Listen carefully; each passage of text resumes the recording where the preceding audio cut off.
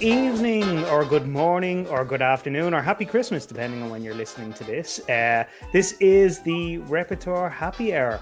My name is Keith Kelly, and every month I welcome bands people from around the world to join me to talk about beer and band. And this month's program is all about travel and exploration. I have recently started working with a new travel company, Kaleidoscope Adventures, based out of Florida. And I thought tonight would be a really good time to maybe talk about travel. Everyone's itching to get back on planes, itching to start exploring the world and going to see people that they haven't seen in a long time. So what better thing to talk about tonight? And band is so linked with travel as well. And my guests tonight can speak to that, I think, as well. So let me get started with our introductions. First tonight, I'd like to introduce Jason Noble. Jason actually met myself. We met on one of his band trips when he was over here in Ireland. Jason is the director of bands at Scarsdale High School, New York, and conductor of the Columbia University Wind Ensemble. Jason, how are you? Doing great, Keith. It's good to see you. I miss traveling so much. My last tour before the pandemic was to Ireland, and it was very memorable, and just so happy to be here tonight. So looking forward to doing this again. Definitely. And I really want to talk to you about sort of your band's trips, because they are spectacular, and there's a lot of work that goes into them too. So I definitely want to pick your brains a little bit on that tonight as well. Sure. The next guest that I have, I know Jason has actually traveled to see him on one of his tours, and that's John Lynch. John, how are you? I'm doing great, Keith. Hi. It's great to be here. I've been doing a lot of traveling, and I'm actually happy to be settling in a little bit. I just moved back to the United States from living in Australia for 7 years. So it's nice to be home for a while. And John is the former director of bands at the University of Georgia and later then at the Sydney Conservatorium of Music in Australia as well. Now, I normally introduce my next guest first, but tonight I wanted to introduce her last because I have a video file all lined up for this introduction tonight. Oh no.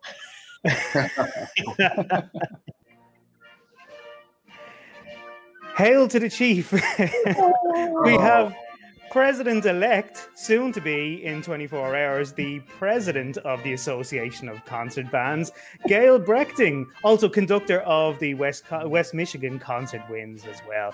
Gail, it is with absolute pleasure that I have you here tonight. And I know how hard you have worked as president-elect over the last 2 years, and prior to that with your work with the Association of Concert Bands as well. Gail, how are you? I am wonderful. Thank you. Oh my goodness, I never thought I would have that song in with my name at all. So that's super special. I'm very impressed and so glad to be here. Michigan is starting to bloom with beautiful flowers, and it's it was 51 today, but warmth wise, it's still not quite there yet, but it's a lot better than the snow we had. So, yeah. But I'm doing great. Thank you. I'm really excited about being here tonight. Looking forward to it. And it's been a busy week for you, I imagine, Gail. A very busy week. We've had a lot with, it's like if your life has the perfect storm where everything you're working on hits like all in the same 5 days. I'm sure you've all experienced that. That's what's happening to me right now. So it's a little crazy, but I'm really glad to be here tonight, Keith. Thank you. Well, we start every Repertoire Happy Hour with a quick roundtable of what we're drinking. And I'm surprised myself to say that I'm still in 2021. I haven't had an alcoholic beverage yet.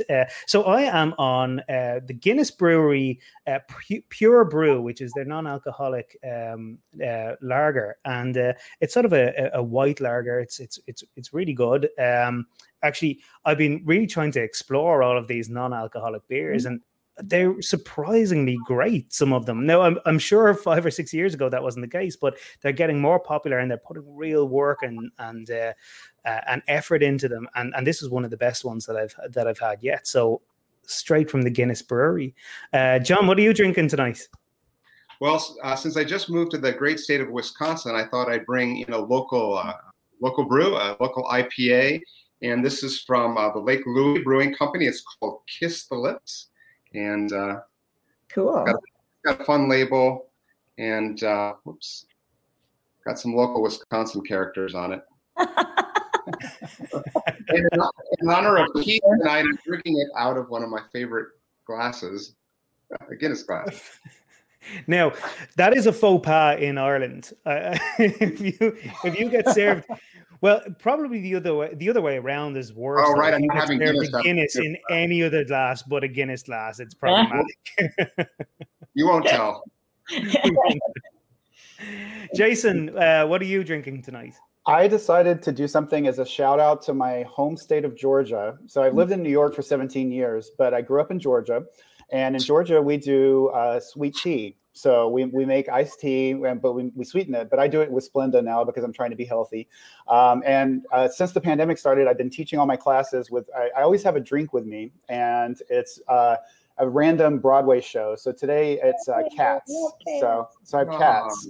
And I'm drinking sweet tea with Splenda with Cats. So I'm also doing the non-alcoholic thing like you, Keith. So that's boring for some people, but for me, that's like a little spicy for tonight. I hope I'm not alone. No, you're not. Gail will always be the rear guard for this. She hasn't let us down once. Thank you, Gail. Gail, what are you drinking tonight? Well, first of all, y'all got to know that I'm a trombone player, and I don't know that trombone players can live their lives without drinking a little bit, at least. So because it's the travel one, decided I had to think about what have I done when I've traveled somewhere that I really had a new type of beverage or whatever. So this was many years ago in my other life, and I had a sailboat, and we sailed a lot up because I live right on Lake Michigan, and we went all the way up to Charlevoix, which is up near my hometown of Petoskey, up in the beautiful, beautiful part of northern Michigan. And we were sitting out on a little lake that has a beautiful band shell on it called Round Lake in Charlevoix. And funny that you say, John, that the house that you just bought had something to do with Frank Lloyd Wright, because the band shell is designed after a home there in Charlevoix by Frank Lloyd Wright. And so we're looking at this beautiful band shell, and we're all going, what are we going to have to drink tonight? And it was Bombay Sapphire Gin. And so we were sitting on this beautiful sailboat with the stars and looking at this band shell. And so I am sipping on some Bombay Sapphire Gin. Ooh. Here's everybody. Great gin. Yes. Cheers. Cheers. Here's the band. Yes. And here's to traveling with those bands. Amen. And hi to the person who just said hi from Pennsylvania. Salute to PMEA. So if you're in the Global Band Room Facebook group, you may have to approve showing your name. If you're commenting on YouTube or on the Facebook page, your name's going to show up automatically. But if you're on the Facebook group, you have to approve showing your name so that we can say hello back.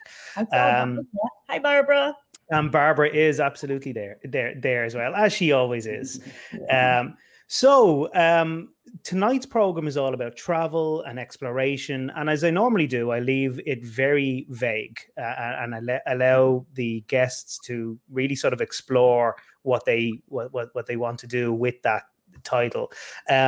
Really, the goal for tonight was to celebrate us being able to maybe get back on those planes soon and start traveling again. And the one thing I did ask all of my guests tonight was to not make it destination based as such. It's the act of actually traveling and exploration. That's what we're going to explore tonight. So as we always do, we'll start with our easy pieces tonight. Easy being roughly grade 1 to grade 2. And maybe Jason, maybe we might get started with you tonight, if that's okay. Yeah, sure. So Keith, when you gave us this little assignment, as probably many other people that conduct advanced high school bands and college bands, it was a little hard for me to start looking for grade 1 and 2 pieces because it's not in my wheelhouse. It's not what I usually do. So I spent 3 days scouring the world looking for amazing grade 1 and 2 pieces, and I found this gem of a piece by Jennifer Rose. She's a composer. As she's part of this coalition. It's led by Dr. Caitlin Bove, and it's called And We Were Heard, the collaborative group. And I actually first met Jennifer because of John Mackey. He had a booth at the Midwest Convention, and he features underrepresented composers, so women, people of color, different people that might not be published in the major publishing houses. And I met her in 2017. and I just happened to just run across this piece when you gave us this assignment to look for travel-related pieces for grade 1 and 2. And there's a piece that she wrote called Metaphysical Travels, and she wrote it during the pandemic, and it's for marimba, adaptable wind ensemble, and fixed media. So you can do this with as few as 5 players, but you can also do it with a full band.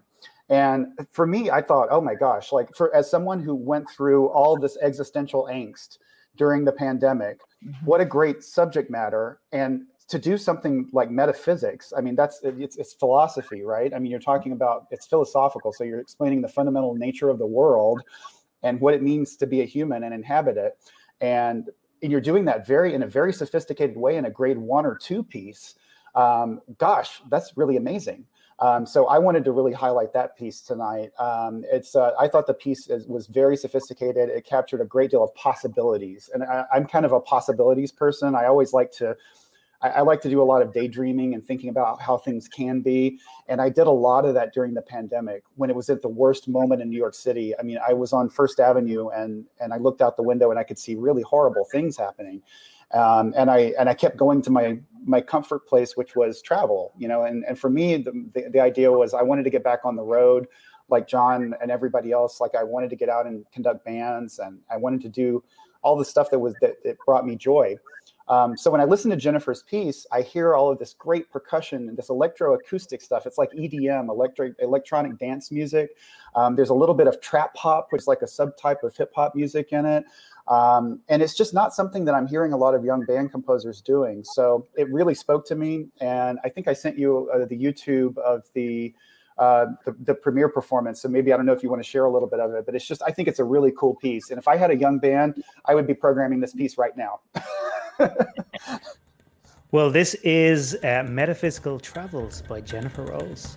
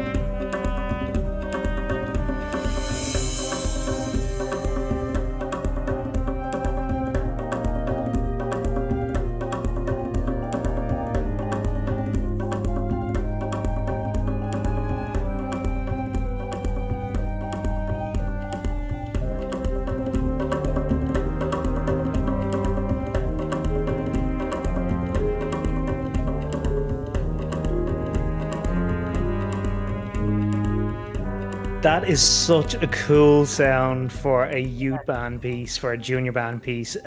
So different to anything that I've ever heard before for junior band. I imagine, given the type of music that kids like listening to nowadays, that would really speak to young musicians. Yeah, that's cool. That's a very cool piece. The electronic sounds on that, Jason, are they pre-programmed? Yeah, there's electroacoustic track to which I think is really needed. So that's the fixed media part. And I think this is where John and I are kind of like peas and carrots, like on this. We both always look for pieces that don't sound like band music. And when I heard this, I was like, ooh, that's cool. It's transparent and there's all these neat sounds and it doesn't sound like traditional band music. And that's a thing that I think would give a lot of confidence to, a young group. And it's so adaptable. You don't have to do it with the saxophone and with the French horn and whatever. So, if you're teaching in a small school and you've got different, that's one of the great things, every tragedy like this pandemic has something great to come out of it. And this flexible instrumentation thing, I think it's beautiful because where I grew up in Georgia, there were a lot of rural schools that they couldn't play, Eric Whitacre's October because they didn't have an oboe. And if you go to festival and you don't have an oboe, you can't do the oboe solo. You won't get a 1 at festival, So now I think that we're embracing this idea of flexible and adaptable instrumentation. It's a beautiful thing to come out of it. And piece like this, there's just so much creativity you can do. Lateral thinking, right brain thinking. and it just sounds so, to me, just very fresh. And I like the colors. I was listening to the piece sort of in Technicolor when I heard it. So, and I think if you go to her page, Jennifer Rose, she's just, all of her music is really interesting. It just, it's a very fresh flavor. So it's kind of like having, if you eat the same food every day and then all of a sudden you're trying something new and it really hits you, in a beautiful way, like, oh gosh, now I'm trying something new and I really like it. So I highly recommend it. You're making us hungry, Jason. Yeah, I know. I started with sweet tea and now I'm talking about, that's the only thing that I know how to make is biscuits. That's literally the only thing that I know how to make. So I always post about that on social media. It's the only thing that I can post. So. Your southern roots are showing. Right, exactly. Yeah. Southern biscuits and sweet tea. That's it. We'll have you back for the theme of food when we do it, Jason. Yes. So, Gail, maybe let's come to you next on your junior band piece. Okay. I just have fallen in love with the composer for young bands of William Owens. Originally from the Midwest, but he really resides and has taught all his career and retirement in Texas. And I've gotten to know him well because of the fact that he was asked by my colleagues where I just retired from to write a piece in my honor. And I just found out, Keith, you don't even know this, it's going to be premiered in June live, which that's been the big worry is how do we do this, So I'm really excited. And being that Michigan is right along, or where we live is along the Lake Michigan coastline, the town that my band is from is called Muskegon, Michigan, just north of me here. And it is a port city. And it is one of the only lakes that comes off of Lake Michigan that is a natural lake, which is called Muskegon Lake. And because we are truly a port city, when there's big storms in November, sometimes you'll see these huge ships come in to that lake and be able to anchor there for safety and go back out. It's a beautiful lake. Anyway, we have a lot of historic naval ships and things here that have been brought in. And one of them happens to be a World War II submarine titled the Silversides. And the Silversides is what Willie wrote in my honor. And I was teased all my colleagues that it was because of my hair, but being silver. But it's going to get premiered. But that is not the one we're doing. I would have done that one for travel. However, it's not premiered yet. So I didn't want to do that. But the one I chose is also about a sailing ship called the Bonfire. And it's called Journey of Bonfire. And the one thing I love about the way Willie writes is that you can always hear within his writing about what the title of the piece is. And when you teach young children or even young teenagers, they need that. They're pretty literal. And so I chose this piece called Journey of Bonfire to be on a ship, a sailing ship. So.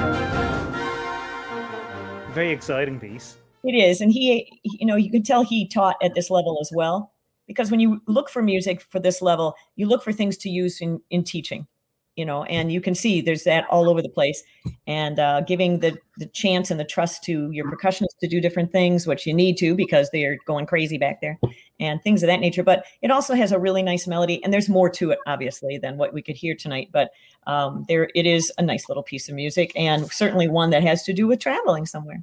So I like the contrast. There's some great contrast.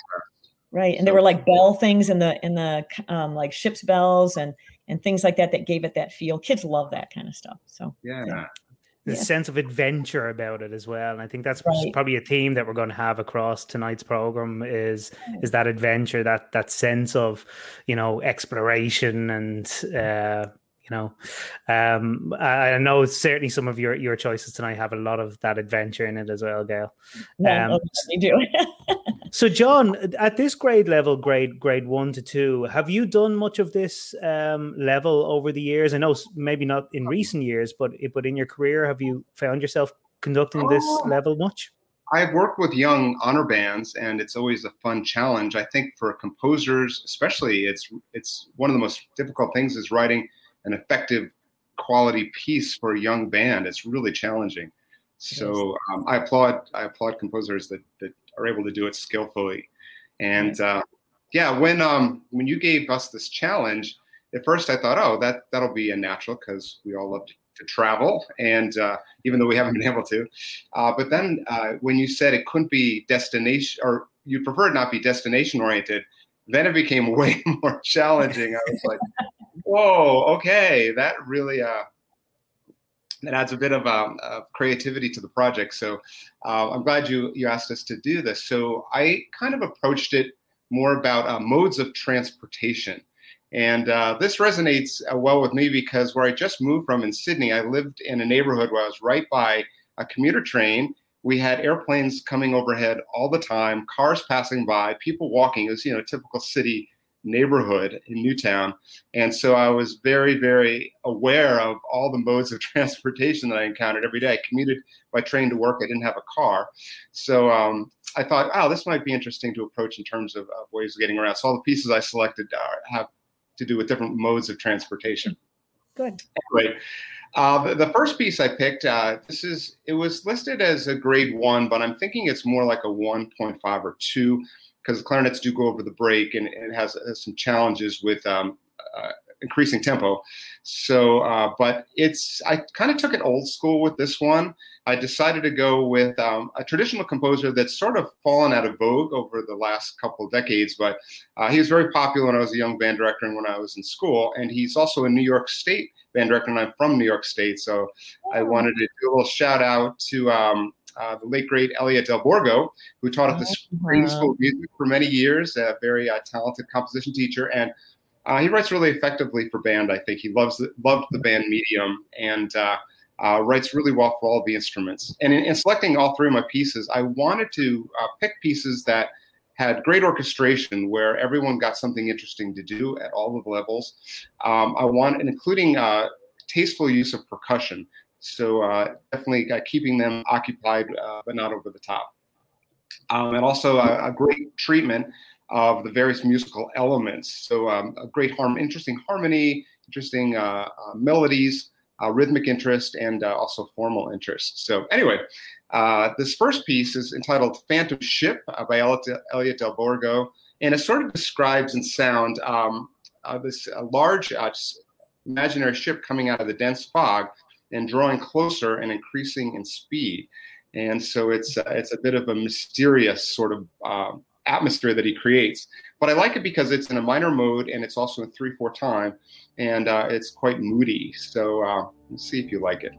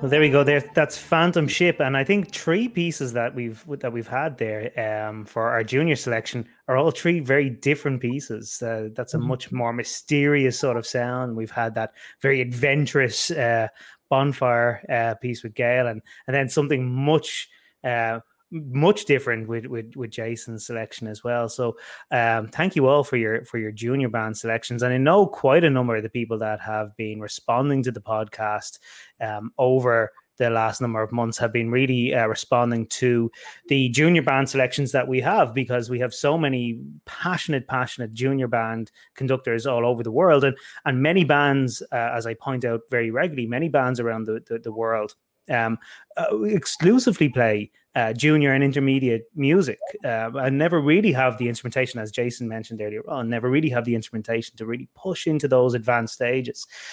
So hearing mature junior band music is incredibly important, and it's great to see some of the music that you've selected today.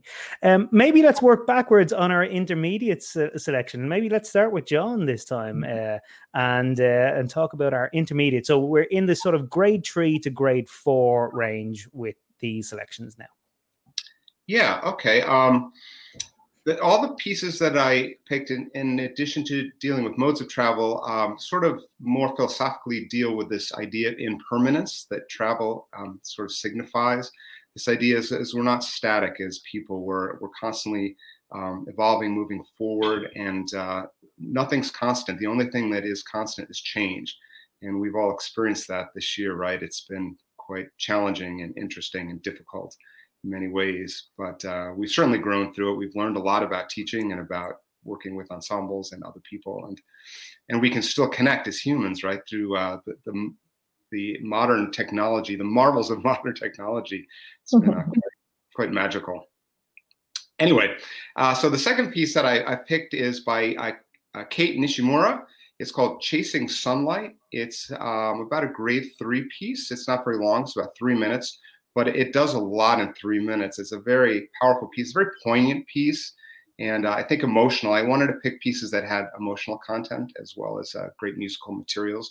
And so I think this does that. And it talks about chasing sunlight is about this idea of driving a car and trying to catch the final rays of sun as it heads toward the west. And for everyone that knows, everyone knows that feeling, trying to get those last rays of sunshine, to be getting a beautiful sunset, but driving in your car to do that. And it's a very nice piece. This is Jason Kassler in the Arizona State University Wind Ensemble.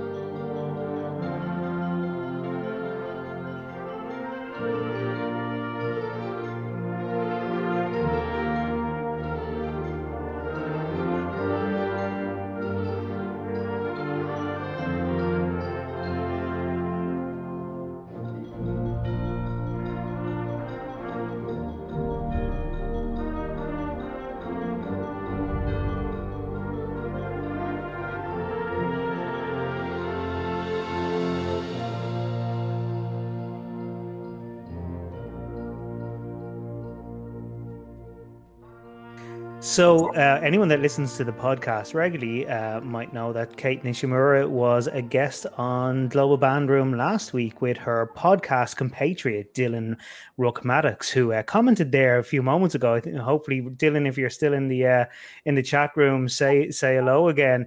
Dylan said, hello from Canada, looking forward to June. So at the end of June, we'll be doing another Repertoire Happy Hour, focusing all on Canadian music for July 1st. So looking forward to that with Dylan and Kate. Yes, Kate's music is incredible, and it's really only very recently that I've got to know some of her music, and we had a great conversation about just what I mentioned a few moments ago, about that idea of writing mature emotional music at a junior level. I think it's incredibly important, and Kate had some wonderful thoughts on that. The other thing about that is that a quality piece of music that's not complex can be played by any level of ensemble. So I think it's fantastic that a university wind ensemble playing a beautiful piece that's not technically difficult, but really deep and emotionally moving. Hi, Dylan. Hi, Dylan. Gail, let's have your intermediate selection then. Okay, wonderful. And I've got just a couple of things to say as an ACB soon-to-be president. Number one, I think the flex music, Jason, like you were discussing, is also going to affect people starting community bands that are also rural, that don't have all the instruments. Also, what John was saying with the kind of music of this beautiful written grade 1, grade 2, that is also something community bands can do in a very, very mature way and play it with, the tone quality that we're here. When you listen to a piece, you hope that it's being played with a mature sound so that you know what you can do with it. I'm also the new adult director of music for the Blue Lake Fine Arts Camp, which is in my backyard. It's here in Michigan. And there are 2 adult bands that we have. We're going to do it this summer, actually. And there will be campers this summer as well. And so I'm listening to this kind of music for different levels of my adult groups that I'm going to get to conduct as well. So these kinds of pieces, like the one you did, Jason, it's just like so cool, but it's something that I'm glad that finally people are starting to try and not be afraid of. We tend to always lock into the things we've always done, So thank you guys for sharing these. I'm really enjoying them. Well, I kind of went on, John, you were saying you did it on modes of transportation. I did it on things where I've traveled before. And then I tried to find something that had to do with the travel while I was there. And I had the wonderful fortune to not only on my honeymoon, but also later in our lives with our daughter, we traveled throughout Europe. And one of the things we got to do was to go into what is now called, I think, a gondola that goes up and down, big ski resorts and things like this. And we were up in Switzerland and got a chance to be on what used to be called a funicular. And so I decided that I love Alfred Reed's music. He too, like Elliot Del Borgo, is one of the great band composers for wind literature of its time and beginning times of, not just, orchestrated things from orchestras, transcriptions, but actually real band literature. So I chose Funiculi Funicula. And it is just one of those songs that every child has learned to sing along to or make up funny words to or whatever. But it was originally written because there was a funicular that was done on Mount Vesuvius back in the 1800s. And this song was written and then used by Strauss. And it is such a pretty piece. So here is Funiculi Funicula.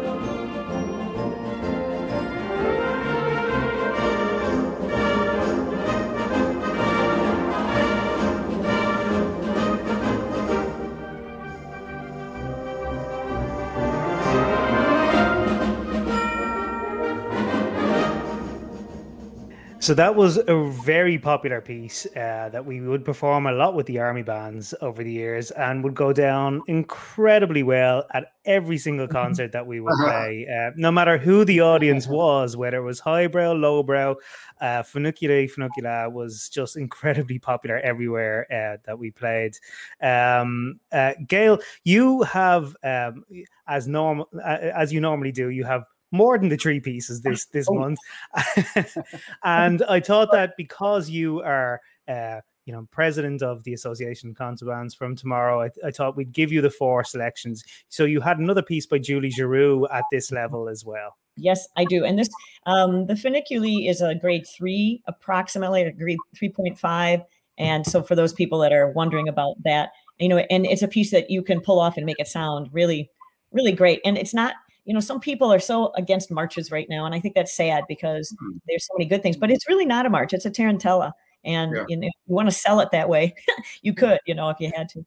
But yes, I need to share this. And thank you, Keith. Good thing I'm your friend from long ago because you're letting me have one extra. I owe you. This one was commissioned by the Association of Concert Bands. Interestingly enough, the very first convention I ever went to for them was in It was out in Arkansas. And the big thing that ACB was doing, ACB is about 45 years old as an organization, is they decided to start commissioning. And you all know that when a group starts to commission, it becomes a little more serious group, because they are finding the funds for that. They're finding composers. They are showing that things matter to them. And this was the first piece, the way I understand it anyway. And they were discussing it at this convention at the time. And they decided to ask a up-and-coming wind band composer, Julie Giroux, which just makes me laugh at this point, because she is no longer up-and-coming with our form of arts, but she is definitely one of our very, very favorites. And so the piece that she did was called Journey Through Orion. And if you know Julie, she really likes all of her crazy games, video games and things. I'm too old to know all about that, but she loves them. And she said that the one thing that she loved was the big Hubble telescope and all of the kind of things that had to do with outer space and how we could live there and all of that. And this piece is a beautiful piece. It was premiered by the band in the next convention the next year, the Association of Concert Bands convention band. And it is a lovely piece. I bought it right away and did it with my band. And it is a nice piece, and it has kind of gotten forgotten, which is too bad. I wish it hadn't, because it's a lovely, lovely piece of music. So.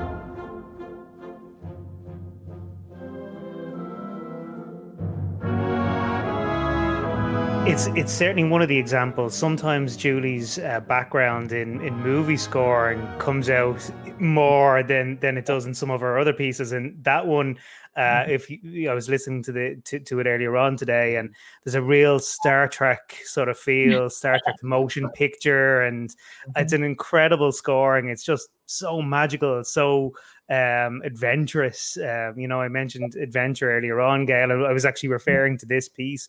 It's a wonderful piece, and it's one of Julie's pieces I hadn't listened to before. So thank you for suggesting it. You could tell she has studied with John Williams, which she has. And if you know her stories, she's done some study early on in her career with John Williams, and you can hear it in there very much. I also hear some of her bookmarks from Japan in there. I think that came after this piece, but there's a lot of that feel within that. So thanks for letting me share that one, because that one is special to our association for sure. Cool.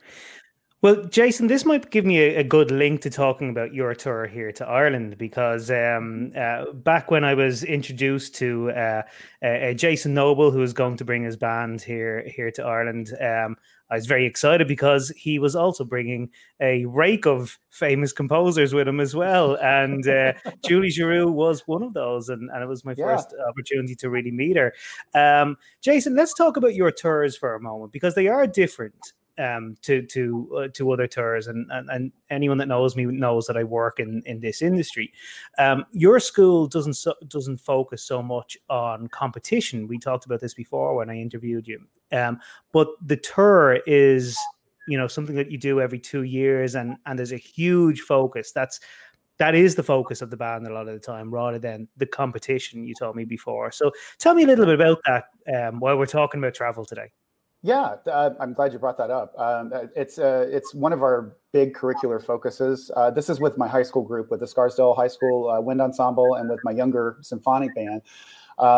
It's a decision that we sort of made collectively 15 years ago when I started there, and it's because the school is a really academically we call it a pressure cooker kind of school. Like the students there are very bright, and they all want to get into a tier 1 research university, and grades are really important to them. So I changed the entire way that we focus on grades and competition from the very beginning when I started there in 2007. And we decided to not do any competition at all. So we don't even have a marching band, which is very unusual in the United States. So we started this idea of doing tours. And our first one was Austria and the Czech Republic, and we just gradually made it bigger and bigger. And eventually we started commissioning composers, and eventually we started hiring guest conductors and guest composers, and it got bigger and bigger. And by the time, and eventually we brought the band to Australia, and we brought John Mackey with us, and eventually we started, it just sort of snowballed. And the students were the ones that led that. It wasn't me saying, I just want us to do, I want us to commission and just up the ante every year. The students said, we love doing this, and this is motivating us to get better. And it's sort of an intrinsic motivation factor for us, and it's something that we look forward to every 2 years. And it must be said that one of the people that I've learned so much from in this industry is someone that you work with regularly, which is Oliver Schofield, an absolute legend in this field. And someone and KI Concerts, and I know my company with Kaleidoscope Adventures have absolutely no problem with me saying this. KI Concerts do an amazing job, and their focus, the name of the company is KI Concerts. Their focus really is on giving a great concert performance and concert opportunity. He does a great job, and you've organized a lot of your tours through Oliver. Yeah, he's incredible. He and I actually met back when I was in my second year being a band director in Miami, Florida, and Eric Whitaker was running a familiarization tour to Australia, and he invited a bunch of band directors to go to Australia. And I said, yeah, I'm 20 something years old. I want to go to Australia. So I went and I knew Eric from when I was at University of Miami when I was a student there, because we used to play his music, and I was a student of Gary Green's. And I said, yeah, I'll go. And I met Oliver, and I met Oliver and his husband, Michael. And I said, oh my God, if I ever have a band that can travel, I want to use Oliver and Michael. And back then it was called Kingsway, and they were based in Australia. Well, fast forward to a few years later, I was in a school that could travel, and I said, I know exactly who I want to use. And I called him and I said, I don't know if you remember me. He was like, of course I remember you, That's very good. That is a good imitation. Of course, And I said, I want to do this, and we're going to do it every 2 years, and it's going to be big and fabulous and glitter and everything. And he was like, of course. And he's like writing everything down.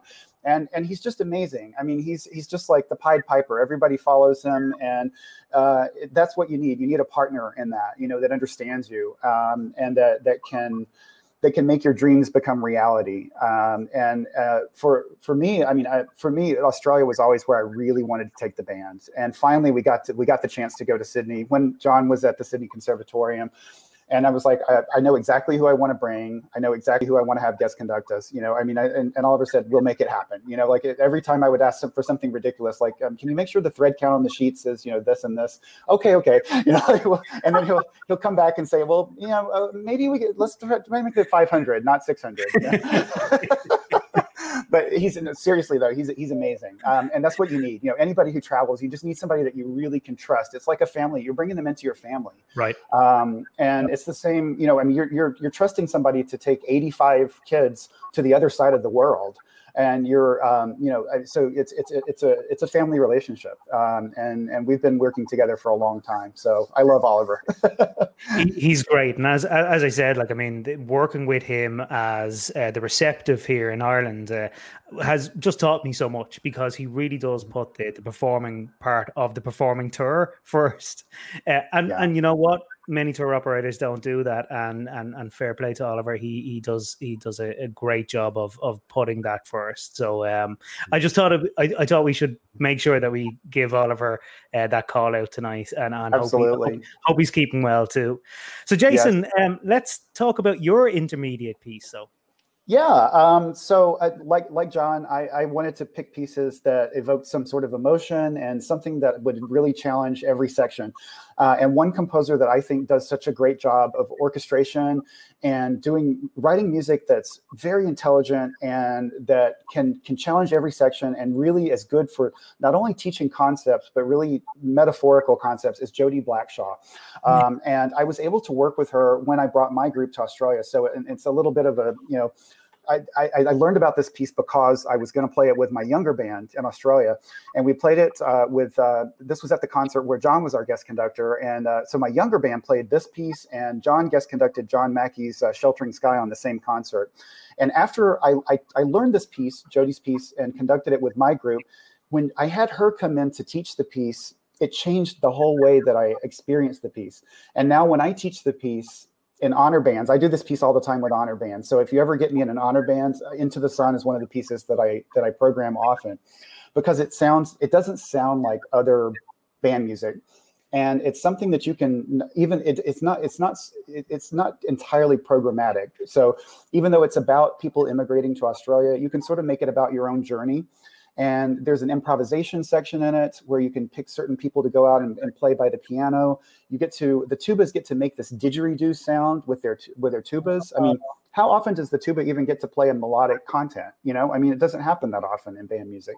So there's all this beautiful stuff in it. So I picked Into the Sun. It's about a grade level 4 or so. I mean, in some states it might be a 4.5, or some states, like maybe in Texas, it'd be a 3.5. I don't know, but it's a beautiful piece of music. And it was originally published with Brolga. It's an Australian composer, and it's in the U.S. It's distributed through C. Allen Publications, so it's easy to get now in the United States. And it's a 6-movement piece. And what I see it as is, so Jody says it's a scrapbook of stories told by people on their passage to Australia. So it's people, either free settlers coming in the 1800s, post-World War II immigrants, or refugees that were seeking asylum. And it's in 6 sections. So I think of it, the reason I think it's timely now is that in our country, in the United States, at the same time that this pandemic was happening, we had this crisis at the border. We had these children that were being separated from their families. And I was thinking, how would it have felt, if you were a child coming to our country and you were separated from your parents, like this horrible, horrible feeling of loss. And one of her movements in this piece, you experience that. And it's called Camps and Confusion. That's the 3rd movement. And I think that's one of the most powerful movements of this piece. And then there's a section called Acculturation. It's a yearning for home. It's where you feel like you want to go back to your home. And for me, even though, again, the piece is about moving to Australia, you can make it about, just being ripped up and going to a new place.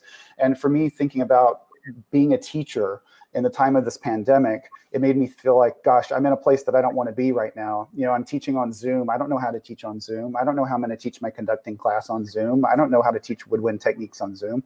And I kept coming back to this piece. And I kept coming back to Jody teaching this and saying, just get off the podium, go out there and connect with your students. And, I can imagine her talking to me in Sydney. We sat, and it was beautiful. It was summer in Sydney while it was snowing in New York. And she just had this beautiful connection with my students. So it's a piece that I think everybody should know.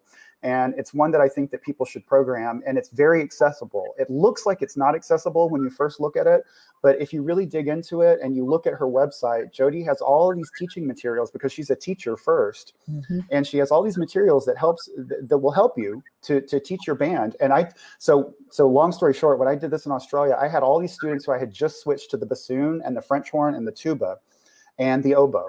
Because Scarsdale it's not a huge school. Like, we have one middle school, and all these kids had just learned these instruments in the 9th grade. And I threw this piece at them, and they played it in Sydney at the town hall, and it was beautiful. And Jody was a huge part of that because of the way that she wrote this piece. She wasn't afraid to challenge them and let them rise to the occasion. So this is Into the Sun.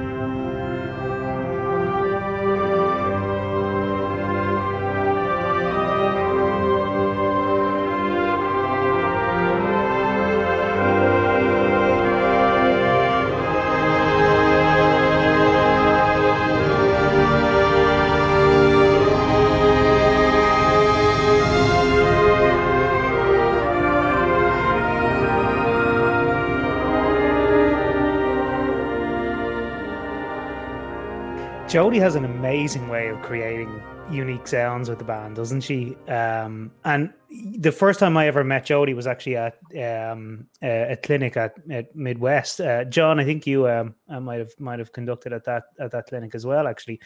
But she did this getting off the podium workshop as part of that, and I don't think anyone was really expecting it at the time. And I remember she got us to move in ways that we hadn't expected when we went to that 8 a.m. Clinic that morning. And then she got us to turn to a band director, or to a person beside us. And I ended up turning to a band director from Texas who was easily 6'9", and we had to conduct in a very close space to each other and embrace each other. And just very Jodie Blackshaw. I've got to know her a little bit since then, and it just seems like a very Jodie Blackshaw clinic that morning, and just something that really sticks out to me. Just a wonderful person doing some incredible work. Have you played much? Have you been able to program much of Jodie's music over the years? It's challenging for the director, I think, maybe than the students. Would I be right in saying that? I think so. I mean, yeah, go ahead, John. Well, it definitely makes you think outside the box and be very creative. I mean, she creates amazing soundscapes, and there's so much individual creativity demanded of the musicians. So as directors, that ability to let go and let the students have some voice and saying the shape of the piece, it's really special. I have a question, Jason and John. If you've done a lot of her work, I know who she is, and I've looked at her work often, and I'm excited about it because I keep hearing her name over and over again. But my question about Into the Sun, is it possible to do not all of the movements and still feel like you're doing justice to the work? Hmm. I don't know the piece that well. You can. Jodie would probably say yes to that, because it's. I mean, the problem is that some of the movements they just kind of like it's kind of a segue, you know. But I mean, it's kind of a scrapbook. Like she lists it as a scrapbook. They don't really just kind of stop, you know. But I mean, that would be a good question to ask her.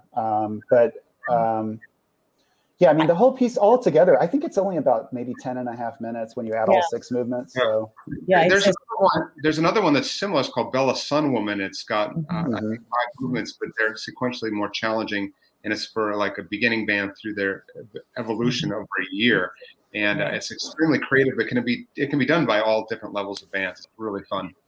Well, I'll talk to Jodie. I'm just curious to use it with a band, to have that many minutes when you only have an hour for some of the things you do with honors groups and stuff. Just curious. I just wondered, some composers say, yes, absolutely, you know, and I'll even sell them separately. And some composers say, oh no, it needs to be all. So that's why I was asking. I think for an honor band, Bella Sun Woman might work a little bit better because it's shorter. Who knows? Okay. Yeah. Well, no problem. I love both of them. So thank you. So we are on to our advanced selections now at this point. And I think we should start with Gail this time, if that's okay. Okay. I am also involved with the Sousa Foundation, and so I chose Tales of a Traveler. And it is something that Sousa, which makes me laugh about Sousa, because he wanted so badly to not be known as the March King in this world. He wanted badly to be an opera writer, or, you know, a writer of music of its time. And I think he felt at that point that it would allow him to be a true, you know, composer, and not just someone that writes music for a band that has to go from point A to point B. But I enjoyed using this particular piece on and off, and it is it's a suite that is used, and he wrote it for many of the tours that Sousa did. Talking about traveling, was he did a lot of world tours, and this was for his 1910 to 1911 world tour that he wrote. And if you've ever done this piece before, he took pieces that he had done and put it into this suite, because he played it. It said in the program notes that it was the second most popular piece he ever played on this tour. It was always asked for. And so the music, obviously, the first one is about music of South Africa. The second one is the grand finale, which is a funny story too, which I'll tell in a minute after we listen a little bit, because I know Keith was asking that we go ahead and play it and then talk about it. So this is the first movement, the Kafir on the Karoo.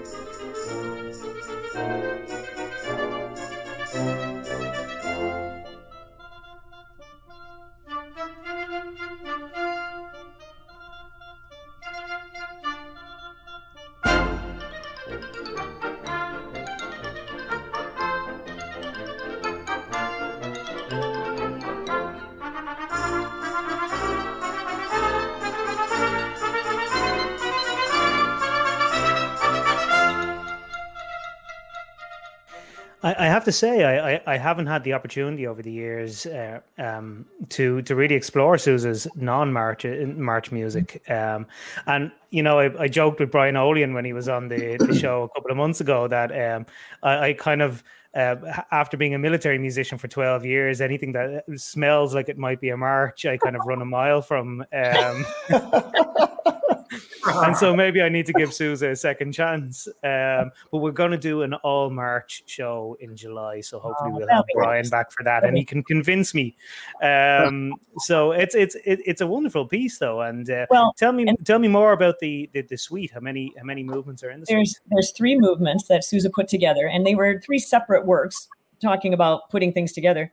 The second one was when he visited Australia, and it's called The Land of the Golden Fleece is the second movement. And it's about adoring the sun and the beauty of the water and the gorgeous types of things that he saw while he was in Australia. And then the third movement is a march that we all know called Easter Monday on the White House Lawn. But that was originally written, I believe, John, and correct me if I am wrong, and I might be, because I know he wrote one, initially was commissioned, I believe, for the Queen or the King in England, and it was something that wasn't cared for or liked. And so he decided not to do it, and he took that work and turned it into this work called Easter on the White House Lawn, or Easter Monday. Yeah. Which is what the president had always done forever and a day, which is the rolling of the Easter eggs with the children the Sunday or the Monday after Easter. And so he took these really lovely, very different works and put it into this little suite about traveling, because that's what he did a great deal of. You know, it's easy for us to sit here in 2021 and talk about these things and go, well, that's what that was. But think about what he did. When we all travel with our bands, can you imagine what it was like for he and Patrick Gilmore to take these bands in those days and travel for a year on a boat, and then have to get from place to place and hope that people knew about him ahead of time and how he did that? It's truly unbelievable to me. So, well, I can only say that I'm sure that Oliver Schofield, or for that matter, Kaleidoscope Adventures, would have been able to pull it off. I should mention that now. But actually, speaking of taking bands on those long tours at that time, Gail, you've had the opportunity to meet Jarlath McNamara here in Ireland, and Jarlath is a historian for Patrick Sarsfield Gilmore and has a lot of the notebooks and the travel manuscripts from all the Gilmore 100 tours, and amazing to see his own handwriting on. And he planned a lot of that himself. Like, he didn't have a team of people doing that. He planned a lot of it himself. Just incredible sort of work. Didn't have a tour operator doing it for him. And I don't know about you, but I'm old enough to have traveled before the internet with bands across the ocean. And it was hard because you had to figure out a time when you could talk on the phone to the person in England or you know, Europe or Australia, and to be able to do that and figure out, do you have timpani? And then they're going like, what kind of timpani? I mean, it was really difficult to do compared to today, where you can just do, and then they get it when they can get it. So, you know, talk about traveling with big ensembles. It's been and what a great experience. Even then, it had to have been amazing. So, oh yeah, for sure. Thank you. Well, John, let's talk about your advanced piece here, and we're certainly into the sort of category where you are sort of known as a conductor now in this more advanced band literature. Well, I mean, I wanted to challenge myself, so I picked a piece that I've never conducted and I'm not that familiar with, but that I've really admired and that's on my wish list to do. So I chose Jennifer Hignan's Road Stories. Jennifer Hignan is one of our finest living composers. She's an American, and the piece was composed in 2010, and she writes brilliantly for the Wind Ensemble. And it was recorded by my friend Steve Davis and the Wind Symphony at UMKC, a brilliant group as well. And so that's a recording you're going to hear. But it's sort of an allegory for life's journey, and every movement is a portrait of a portion of that journey using a different medium of transportation. So the first movement is entitled Speed Bike, and it's a very joyful ride. And like, if you can imagine riding on a bicycle and twists and turns in a city, and then going out to the countryside and the landscapes you might encounter, and it's quite varied. The second movement is beautiful. It's called A Winding Tree Lane, and it's about slow footfalls along the pathway and just taking in the smells of nature and sounds and being very internal and contemplative. And it's a lovely, beautiful movement. It takes time to unfold, and it has some beautiful harmonic surprises, but you've got to be very patient. It's a lovely movement.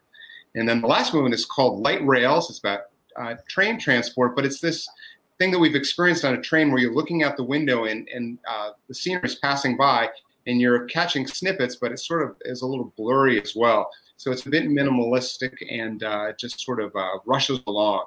And so those three movements are quite different from one another, and it's as you might expect from her, the orchestration's brilliant, the ideas, the materials are very well done, and it's a very challenging piece. So it's on my wish list of things to do. I thought maybe though we could just do something a little different, slow it down, and take a little of Winding Tree Lane, the second movement.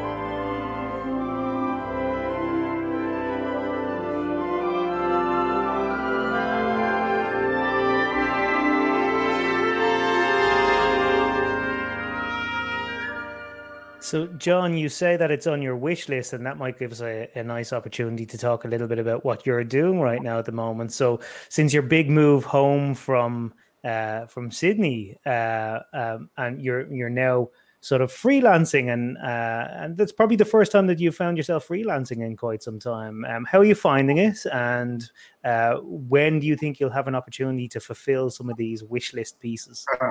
Well, ask me in 6 months. I'm still in the midst of the transition, but very excited because I love a challenge. And yeah, freelancing is not something I've ever done. I've always taught since I got out of university. I taught in a school. And so this is a brand new challenge, but I'm having a blast so far. I have a full online studio of conducting students from all over the world, and that's a lot of fun. I'm going to be doing a lot of guest conducting this coming year when things kind of ease up a bit. And I've got some other plans. I'm going to be composing some more. I've got a big piece in the works.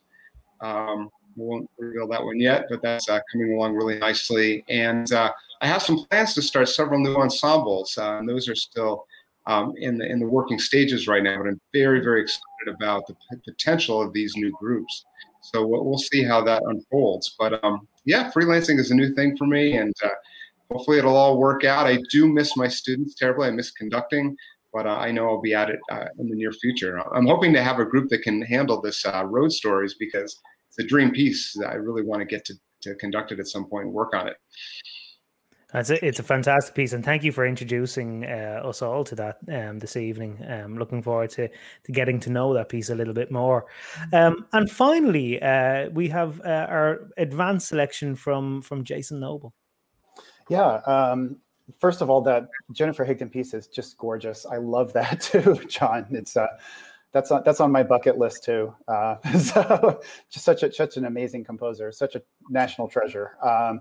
So the piece that I picked is actually one that I commissioned, and it's about travel, and it's one that I commissioned when I was taking my group also on this Australia tour, and the title is called Wanderlust, and Wanderlust is it's the idea of being consumed with a desire to travel, or having a strong desire to travel, and if I were not being a band conductor and professor and teacher, I would be probably doing like what Oliver does. Like I would probably have my own travel company, or I would just get on a plane and just travel all year long if I could. So when I approached Brandon Scott Rumsey, who's the composer of this piece, I said, I just want something that's not literal. And I just want you to, the best thing to do, by the way, for everybody out there, if you ever want to commission a composer, is don't give them that many rules. Just say like, you be creative and do your thing. But here's where I'm coming at it from. Like you just say, and I said, I love to travel. It's if I weren't being a band director, I would be traveling all the time. And by the way, I have some really good woodwind players in my band, and I've got some really, I got an all-state bassoonist this year, and I've got a contra bass clarinet player. So can you write a good part for that? And maybe like write a harp part, because I think I've got a harp player this year. So anyway, Brandon and I just kind of found each other. He was a student at University of Texas with Jerry Junkin, and he was a composition major there, and he was finishing up his doctorate. And we just kind of, we met through social media, like that's the way people meet nowadays. And I said, would you like to write a piece for this, to be the opener for my advanced band in Sydney? And he said, absolutely. So we wound up starting a commission, and this piece Wanderlust is just absolutely gorgeous, and I think that more advanced bands should play it. It's really short. It's very challenging. There is minimal doubling, and every single player is challenged at some point in the piece, especially the woodwind section. And I think the best way to describe it is in his own words. And I'll just very briefly, I just want to read you just really quickly what he says about it. This is Brandon's own words. He said, someone, I wish I could remember who, once told me that every time you leave the house lies an opportunity to be inspired. From that point on, I feel most invigorated by being out, anywhere really, wandering around and discovering something interesting and beautiful about whatever is around. Much of my music reflects an appreciation for the beauty and meaning held within the seemingly insignificant minutiae that compose the magic of everyday life. And in terms of musical inspiration, Wanderlust comes from this place.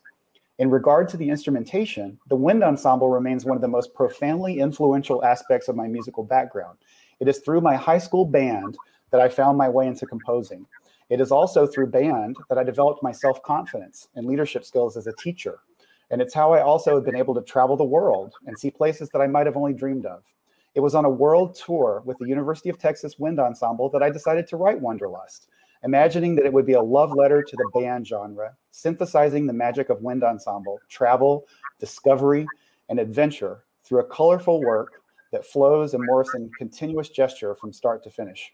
You're likely sitting in this hall reading this program note for the many of the same reasons why I love wind ensemble music, and it's my hope that Wanderlust illustrates my own expression of this excitement. I love this piece. I think that everybody that has an advanced ensemble should play this piece. It's worth the challenge. It's very challenging for conductors too, because you have to line everything up and you've got to figure out how everything fits together. It's like putting a jigsaw puzzle together. So here it is.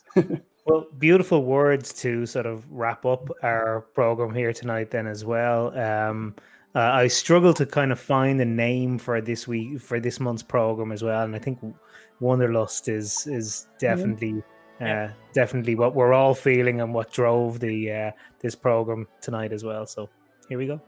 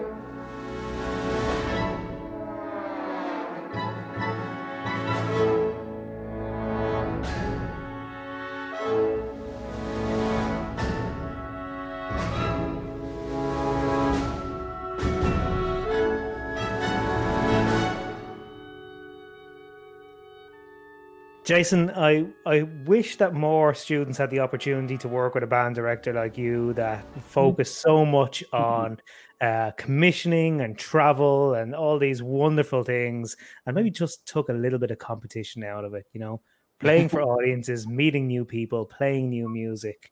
It really is what we do band for, you know. So thank you for sharing that piece with us tonight, Jason. Thank you so much. And thank you to everyone, Jason, John, and Gail, for sharing your programs with us tonight. I might just do one quick roundtable to see whether anyone would like to share any other pieces that they feel kind of fit the genre, but that didn't fit into their tree of tonight. And Gail, I know you always have a few pieces to name. It's so hard when you ask us to do one. It's like, you know, walking into a Barnes and Noble store and you can have one book, you know, I mean, that's hard. I do have a couple, and I have to say, John and Jason, thank you for bringing me into some knowledge of some brand new music that I can't wait to use in all of my ways that I'm going to do this in the next couple of years. Thank you. That's why this is so great, Keith, that you do these kinds of things. Not only do we get to meet new people, but we get the opportunity to find new music. And there's no way we can all know all of the music that's being written in the world today. But this is fantastic. I'm writing notes constantly and saying, I want that piece for this group and this and this and this. So what a treasure both of you are, Jason and John, to get to know you. I really appreciate that. So kind. Yeah, thank you. You too. Yeah. I would like to mention, I have three pieces really quick. One of them is called, you'll all know it, it's called The Walking Frog by Carole King. It's a lovely little circus march and is one that I've used with middle school bands, but it's a circus march about clowns walking around, and it's just a fun piece and it's an old piece. Carole King is a great march composer for the middle school bands. I use it a lot because it teaches them that genre. Another one is a Percy Grainger piece, obviously walking tune, but the other one is Zanzibar Boat Song. And if you know that piece, it is beautiful. And I've used it, and you have to have a very good vibes and keyboard player and oboe player. And it is a lovely, lovely piece. It's a grade 4. And I happened to find it on something I was doing with a concert. And I wanted to do 3, not just 2 on that one. And then the last one, I don't know if you know this composer. He is the conductor of bands at Western Michigan University, is Scott Borma. And if you know Scott, I knew Scott when he was in high school as a kid. And he's from a Michigan person, obviously. But he wrote a beautiful suite called the Bora Bora Suite. And if you're looking for something very exotic and that has like conchs, shells where your French horn players play them and things of this nature, it is a beautiful work. It's a 5+ work. At least that's what he says. And I have played it with my band called the Bora Bora Suite. And that would be another one if you're looking for something, as I said, very exotic and kind of a wonderful travel kind of piece. That would be something I would have you look into as well. And they're all published works, obviously. So thanks, Keith, for letting me get in my candy store. Well, I always appreciate the emails with just a ton of homework for me for the month then as well, for lots of new music to listen to from Gail. So thank you for all your suggestions, Gail. John, would you have any more pieces that you'd like to talk about briefly before we wrap up tonight? Yeah, I just want to give a shout out to a couple, or expose our listeners to a couple of Australian works, because I just came from there. I'm a dual citizen now, so half my heart is in Australia still. But these are really cool pieces. These are grade 6 pieces. One is On Again, Off Again by Jack Frere. It describes a ride on a New York City subway train. And it's a really, really fun piece. Another one is called A Meeting of Trains, Planes, and Automobiles. And it's by Victoria Pham, who's a Sydney composer. It talks about various things going on in the city in Sydney. And then let's see, there was one other. Burke and Will Suite is by one of Australia's most famous current 20th century composers, by Peter Sculthorpe. And it talks about 2 adventurers, sort of like they're Lewis and Clark, that set out into the wilderness and mapped Central Australia, and they came to a very tragic end. So there is that. And then final 2, my dear friend Kathy Lakuta wrote a grade 4 piece called Home Away from Home. Talks about. I was going to use that one too. She's very talented, and it's about expat life. And then the last one is called Shortcut Home by Dana Wilson. And I include these two because while we all love travel, really there's no place like home. True. That's funny, Jason. You were going to use that as well. So was I. I was going to mention it as we had programmed it for the Irish Symphonic Wind Orchestra a month before the world went upside down, let's say. But that was actually a piece that you had commissioned, Jason. Isn't that right? Yeah, we Columbia University did that commission, and John did the first performance in Australia with his group at Sydney. So, and we brought Kathy out for the first performance at Carnegie Hall in New York. So that performance was let's see, it was 2019. So it was just, it was not that long ago. It seems like so long ago, but yeah. And that was the other piece that if I would have had four, I wanted to talk about it too, but I didn't want to talk about only pieces that I had commissioned. So it's like, I was like, okay. Yeah, I was like, you're great. Yeah, Kathy Lakuta is a wonderful composer and wonderful human being. Yeah, and that's a wonderful piece of music. The one that I wanted to add was a really traditional one, and I thought of it because I remembered playing it when I was an undergrad at University of Miami with Gary Green, my mentor there. It's Thomas Knox Sea Songs. Oh yeah, and it's a traditional piece. It has like old bits of like Shenandoah and sea shanty kind of stuff in it, and it just kind of. Now I was thinking, gosh, it's so, most of us, I think it's been like a year since we've been on a plane. And I used to go on a plane every weekend. And I was thinking, gosh, maybe I'll get on a boat. I don't know. And I started thinking about, gosh, I haven't even driven a car in a while, because I live in New York. So get out your bicycle, Jason. right. But the Sea Songs, great piece. It's probably a 5. It's pretty difficult. It's quite long. So that was one that was on my list of more traditional ones. So there's so much good repertoire out there, and it's so great that so many composers are writing for band. I always say this every time that we probably all say this when we talk about band. The beautiful thing about our world is that we have all these talented people that are writing for it, and there are all these hidden gems out there. I always say, like Wanderlust, it's like going to a little antique shop, that's owned by a mom and pop, rather than going to Walmart or Kmart or whatever. And we've got all these gems out there and all these talented people. So it's just a beautiful thing to see.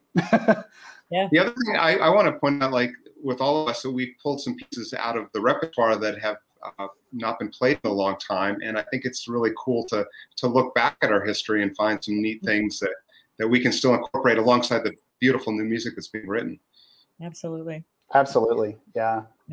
Well, thank you to John, Jason, and of course to Gail. And Gail, congratulations and best of luck to you as you embark on your journey as president of the Association of Concert Bands.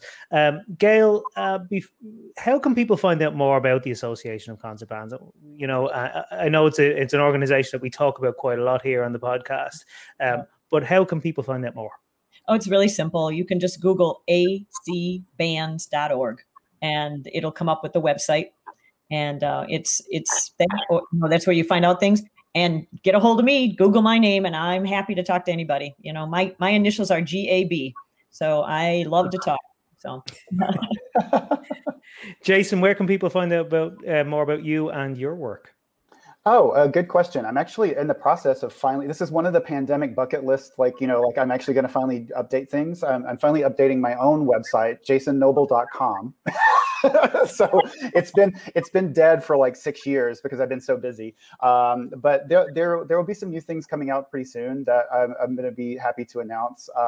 So that will be forthcoming. And there's some interesting projects that I'm going to be doing coming up with research. And I actually have a book that I'm beginning to write that it's called Teacher as Performer. And it's about how music teachers, what we can do and what we do already in the classroom, and how it can inform what general education teachers do, and how we creatively teach, and what we do, what the right-brained lateral creative thinking that we do in the classroom can make the general classroom a better place. And it has a lot to do with empathy, and it has a lot to do with the way that we approach teaching the whole being and creating lifelong learning. So I'm excited about that. I'm writing from now until October. So more to come on that. So very cool, and would love to talk to you more about that on the Global Band Room podcast as it unveils itself. Very exciting. And John, where can people find more about you and what you're going to be getting up to, and some of this composition work too, of course? I think the best way is just to visit my professional Facebook page, John P. Lynch, conductor composer, and I put all kinds of strange, interesting things there. But there's a couple of little teasers about some of the new pieces coming up. So yeah, please come visit me. Yeah. Excellent.